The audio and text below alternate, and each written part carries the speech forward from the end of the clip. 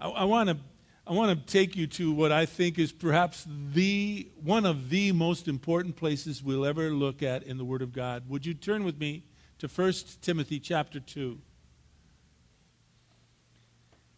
We've been studying through this great book, and what we have seen is a concern upon Paul's heart for the church at Ephesus. What we have noted up to this point is there is a problem in this church. As a matter of fact, as you noted in chapter 1, I think it's verses 2 or 3, I can't remember it right off.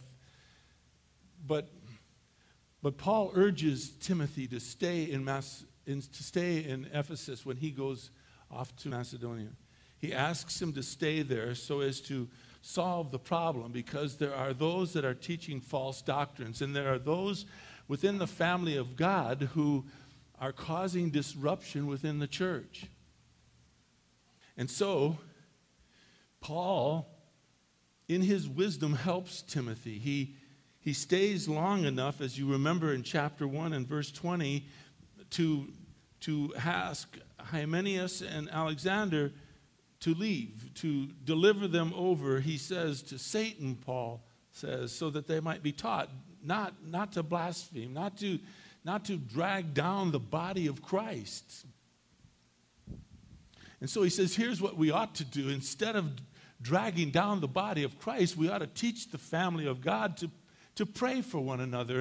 And that's what Paul said in chapter 2, verses 1 and 2. He says, I urge you that you entreat and pray and give petitions and thanksgivings made on behalf of everyone, whether they be kings or people in authority, it doesn't matter.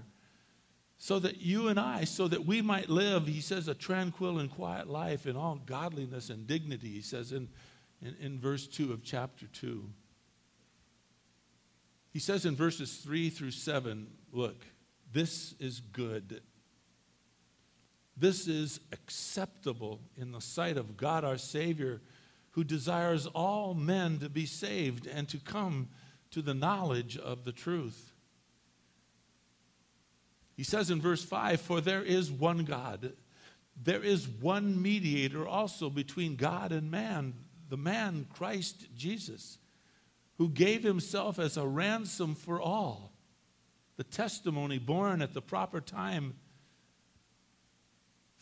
And then Paul says a very interesting statement in verse 7 that threw me for a while.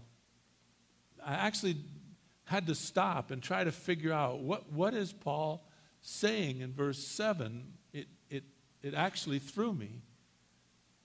He says, and for this I was appointed a preacher and an apostle. I know that. He said that. But then he says, I'm telling the truth. I'm not lying. Why would he make that statement? Why? Why would he say that, look, I'm telling you the truth. I'm not lying here.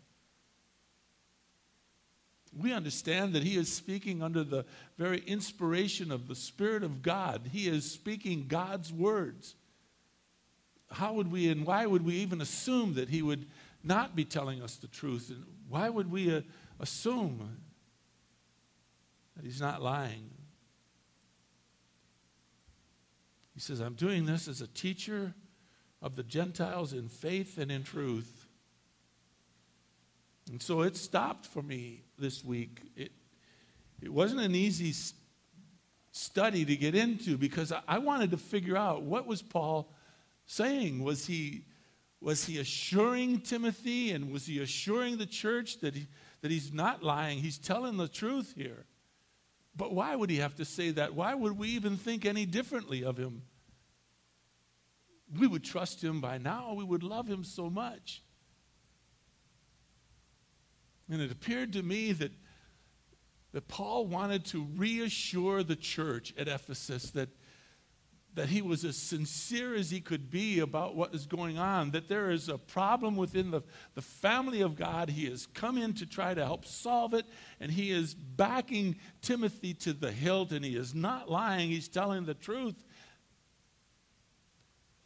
And it dawned on me, this is what he was saying,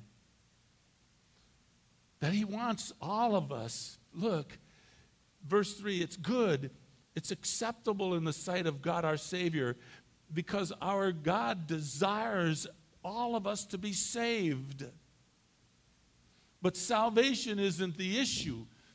Paul wants us to be saved in the knowledge of the truth. There are those who say, I'm saved, I'm saved, I'm saved, and yet they're living a life that's contrary to what the Bible teaches.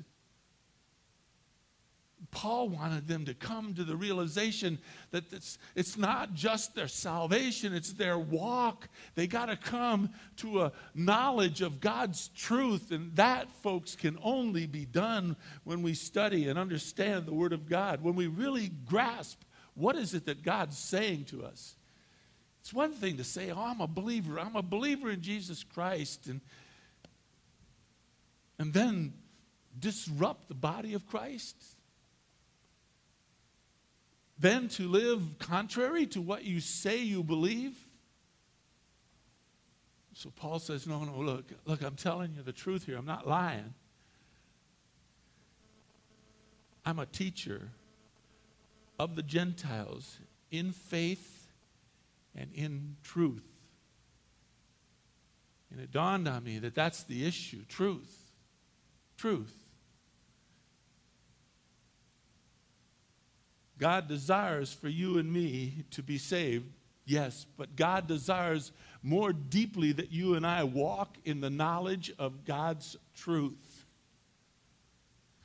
You don't need to turn there, but Ephesians chapter 3, verse 11 says, this is in accordance with the eternal purpose which God carried out in Christ Jesus our Lord.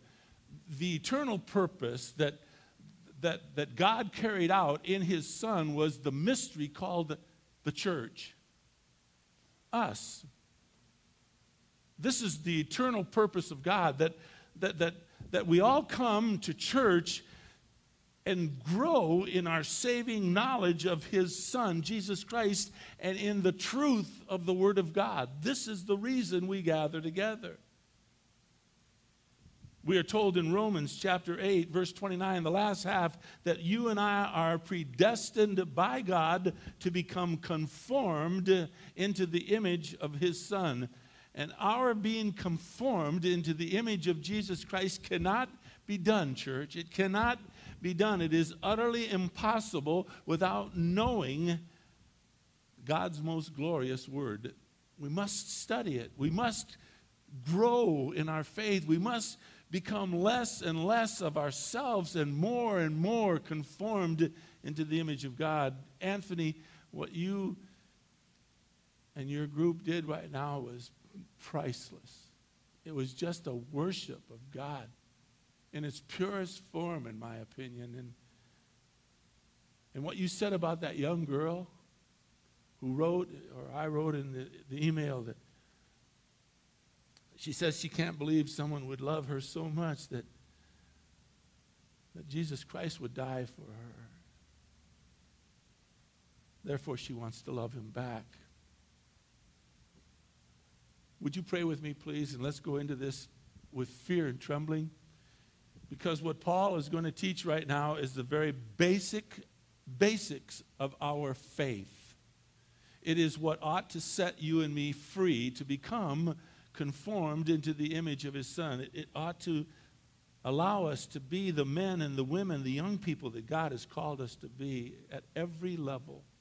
Oh, Father in heaven, I want to thank you for the music we just had, music that worshiped you and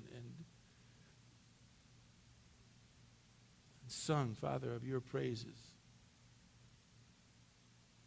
Lord, would you bless your word we study? Would you move the one who speaks aside so that we might not see that person at all, but rather we would see the very glories of your word and your Son, and we would allow his reflection to become a part of us, and that we would be conformed into the image of Jesus Christ. Open up our eyes, Father, our hearts and our minds, so that we might accomplish that at whatever level you want us to this morning. But this message is way too deep for us to miss, Father. Paul has gotten down to the very essence of church, that you desire everyone to be saved and come to the knowledge of the truth, because there is but one God. There is but one mediator between you and us, Father. That's Christ Jesus, who gave of himself a ransom for us. And so, Father, bless us, please. In Jesus' most precious name, bless us deeply. I pray, Father. Amen. Look how Paul starts. He said, I want you to pray for everybody. I want you to put up entreaties. I want you to pray. I want you to have petitions and be thankful. Pray to God. Pray for the salvation of souls. And pray that people would come to the knowledge of the truth. He says, because, verse 3, look, this is good and this is acceptable. The word acceptable there in the Greek, apodektos, means to receive gladly or to receive with great satisfaction. What we are to receive gladly is that there is a salvation. We are to pray for the salvation of those who do not know the Lord. And we are to pray that not only do they come to salvation, that is a given, but we are also to pray that they come to a knowledge of the truth. You can do one without the other. Paul tells us, look at the end of 1 Timothy chapter 4, just a couple of pages to your right. Look at chapter 4 and look at verse 10. It says, it is for this that we labor and we strive, because he says we have fixed our hope on the living God, note, who is the Savior of all men. Look, when God desires for all men to be saved, he is being consistent with who he is, both in the Old as well as the New Testament. Couple of cross verses in Isaiah chapter 45 verse 22. It's up here on the screen. You can either turn to it later, because I might get through it before you turn to it, but Isaiah and Ezekiel are two Old Testament references. Listen to what Isaiah says about our God. God says, turn to me and be saved, all the ends of the earth. That means everyone. That doesn't mean just the nation of Israel. He says, turn to me and be saved, all the ends of the earth. It goes beyond the nation of Israel. It goes to all people. Because he says, I am God and there is no other. There is no other than God alone. He and he alone is God. And he didn't stutter. And in Ezekiel chapter 33, verse 11, he says, say to the people, as I live, declares the Lord God, I take no pleasure in the death of the wicked. Rather, he says, I would that he would turn from his way and live and turn back from their evil ways. Why? Why then, he says, do you die? The implication is this: the choice is yours. God has already given us the way. And when he talks about dying, he's not talking about physical death. He's talking about that separation from him, that spiritual death. In the New Testament, Peter writes similar words in 2 Peter chapter 3, verse 9. He says, the Lord's not slow about his promise, as some would count slowness, but rather he is patient towards you. He doesn't wish for any single one of us to perish, but for all of us to come to repentance.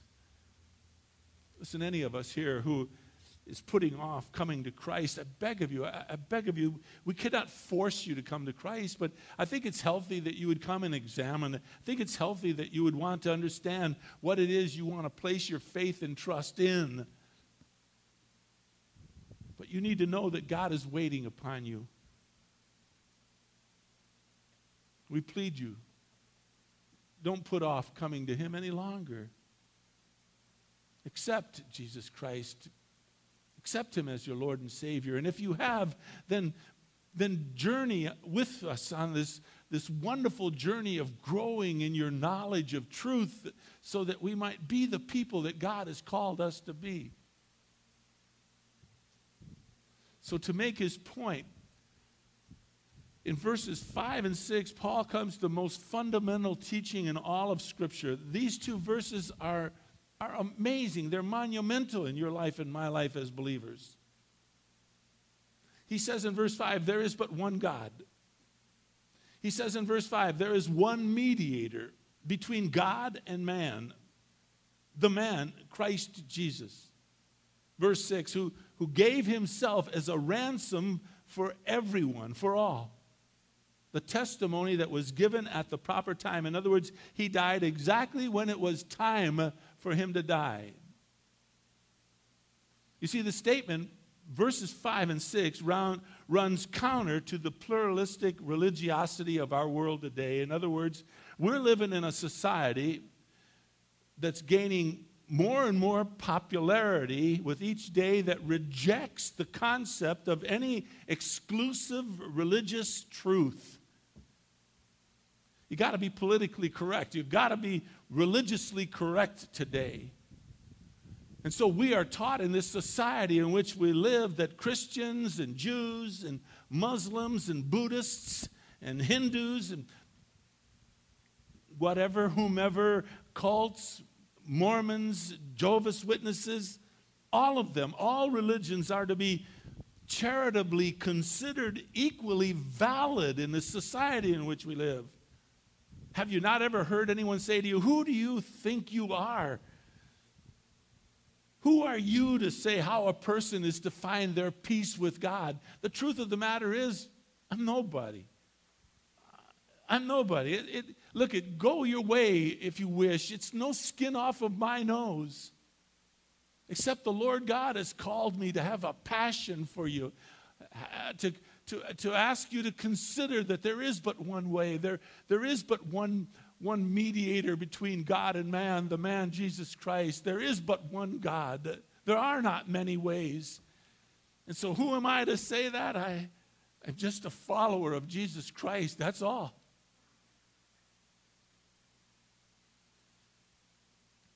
But God himself says, no.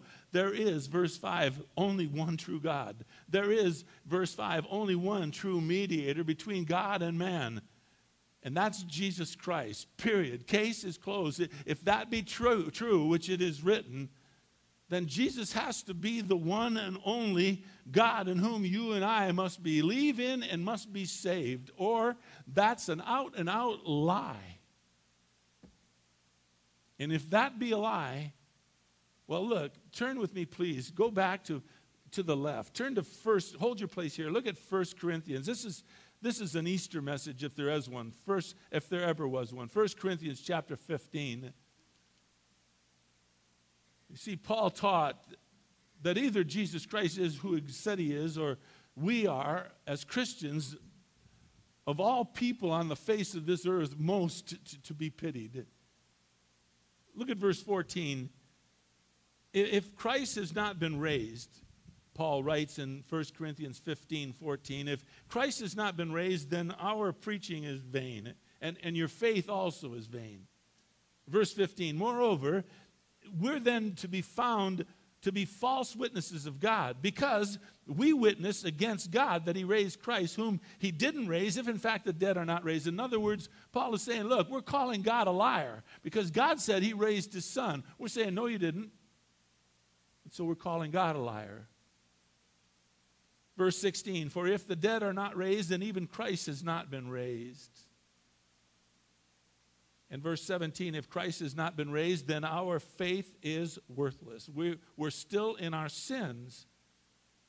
And those who have fallen asleep in Christ, they have perished. And we who have hoped in Christ in this life, we are of all men, verse 19, most to be pitied. But Paul also taught in Acts chapter 4, verse 12, that there is no other name that has been given under heaven by which all of us must be saved. Now, either that's true or it's not. And what I love about God so much is that he doesn't leave salvation to interpretation. Salvation is clear to be seen. He makes it so clear that, as Anthony said, even a child can understand. 8 young people in VBS gave their hearts to Christ. 8 young people in 180, junior high and high schoolers, gave their lives to Christ. And you see, Only those with an agenda are the ones who make true salvation muddled or confused. And so Paul states, to emphasize his message of what he's trying to say to this, look, he says in verse 7, I was appointed a preacher. Also, he says, I'm an apostle. I speak for God. And I'm telling you the truth here. I'm not lying. I'm a teacher of the Gentiles by faith and in truth. We learn from Scripture in 2 Timothy chapter 3 and verse 16 that all Scripture, all that all of these men and women wrote down in the Bible is inspired by God. It's profitable to teach us, to reprove us, to correct us, to train us in righteousness. And so if you turn back with me, please, again to 1 Timothy chapter 2, and you look with me at verse 5, we see a key word there, that our Savior is a mediator. The word in the Greek is M-E-S-I-T-E-S. It refers to someone who intervenes between two individuals to bring together peace or to ratify a covenant. Best example is in the book of Job. Job was going through the most difficult of times. None of us would want to go through what Job went through. None of us. Job lost his children. He lost his health. He lost his wealth. He lost everything. And Job lamented towards God by saying, there is no mediator. He calls it an umpire in the New American Standard. There's no mediator between myself and God who might lay his hands upon the both of us. And lo and behold, eventually Jesus Christ was born. And Jesus Christ is the only mediator that must come between us and God. Again, Acts chapter 4, verse 12. There is salvation in no one else. There is no other name under heaven that has been given amongst mankind by which we must be saved. You see, Scripture does not allow for an endless series of small g gods to whom you and I must deal with. We don't approach God through the intercession of angels. We do not approach God through the intercession of saints. We do not approach God through Mary or anyone else. We approach God through our mediator, who is Jesus Christ, and He alone, period. He is our mediator. And we are instructed in verse 5 to come to God only through the man, Christ Jesus. He is the only hope that will draw near to God, you and I. You recognize this because the absence of the article in verse 5, the word before man, is not in the Greek. It is A-N-T-H-R-O-P-O-S. In the New American Standard in verse 5, the word "the" is italicized. It means it's not really there, not in the original text. It suggests that the meaning is Christ Jesus himself, man. Therefore, he becomes the perfect God-man, the perfect mediator who can bring God and mankind together. Hebrews chapter 8, Hebrews chapter 9, Hebrews chapter 12 describes Jesus Christ as the mediator of a better or new covenant. In other words, all men who come to God must come to God through his Son, Jesus Christ, who is the mediator between us and God. And verse 6 tells us he gave himself a ransom for all, a testimony given at the proper time. I don't want you to miss verse 6, because we are told clearly that Jesus Christ freely gave himself, his life, as a ransom for you and me when he died upon the cross for our sins. The word ransom is a rich theological term. It describes Christ's substitutionary death for you and for me, for everyone for that matter. Because the simple word ransom is not so simple in the Greek. It is intensified. It means that Christ not only died to pay for your sins, but rather he became your replacement, my replacement. He became our substitution. When he went to the cross, he took upon himself all of our sin. He died our death. He bore our sin. He gave himself freely for you and for me. He is our ransom, but he is the ransom for all. That means that his death was sufficient. The payment, the atonement that he made was good enough for all of mankind, every single person. There are not many gods. There are not many ways to God Almighty. It's through Christ and him alone. So Paul is reasoning to this church in Ephesus and to us and to all people that the death of Jesus Christ becomes all sufficient. It is sufficient for you. It is sufficient for me. It is sufficient for mankind. But he is also saying that this salvation is not quite enough. He wants you also to come to the knowledge of the truth, as it says in verse 4. So when Jesus said in Matthew chapter 16 and verse 15, he says, I want you to go into the world and preach the gospel to all the creation, to everybody. It's because he was sufficient. His death was good for everybody. It was enough for their salvation. So Paul adds in verse 7, look, I'm telling you the truth. I'm not lying. I think he wanted to emphasize and to encourage Timothy, and especially us, the readers, to absolutely know that these truths are true. They're deep true. And to know and to believe these truths are essential for yours and my salvation. Christ is set forth as the Savior for you and me to embrace, but it's not enough for you and me just to have salvation. We've got to grow in the knowledge of the truth. You know what it reminded me of? I'm sorry. I always go back to sports. My first day in the big leagues. First day in the big leagues. I got there as early as I could possibly get there. Put on my uniform. I was holding my glove. I was ready to go.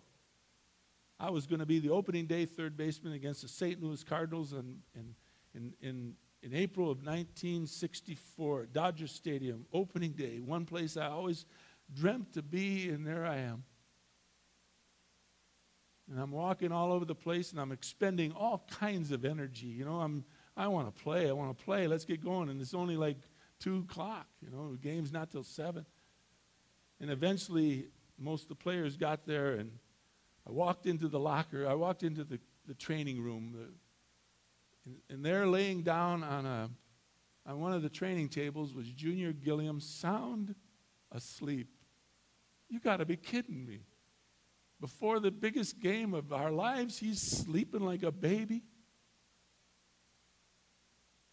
And I said, Junior. He looked me in the eyes and he said, look, John, everything's going to be okay, you know.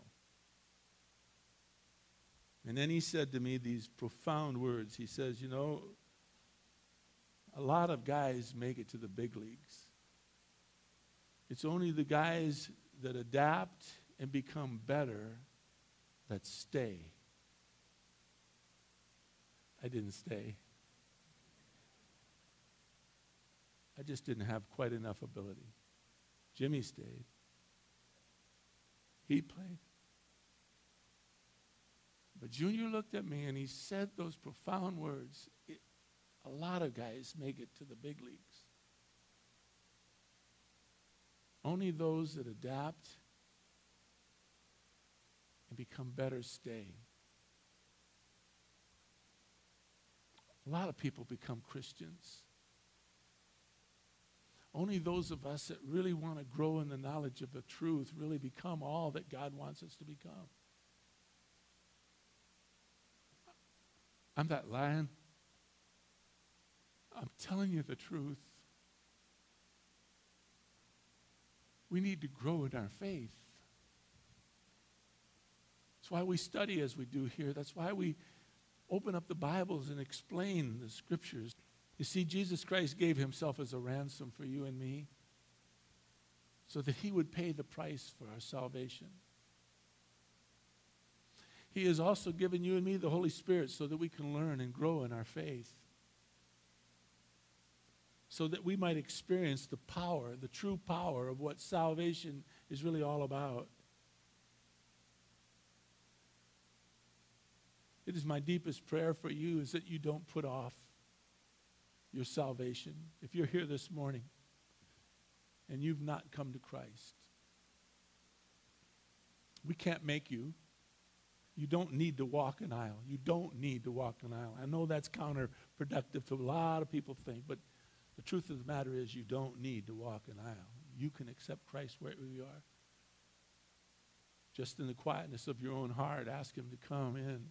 Ask him to forgive you of your sin. Ask him to make you into the person that he's created you to be. And where you are seated, you can also make a commitment of your life to grow in the knowledge of truth so you become the person that God wants you to become.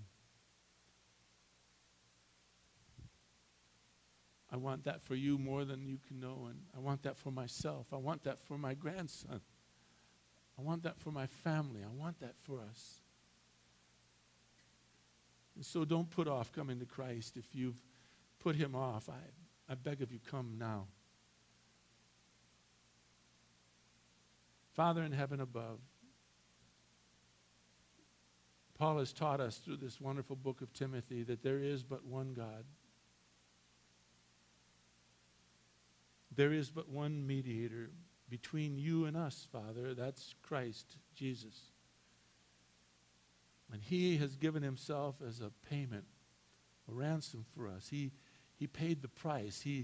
His death was sufficient for us, Father. Sufficient that we would be saved, sufficient that we would grow in our knowledge of truth. May we do both.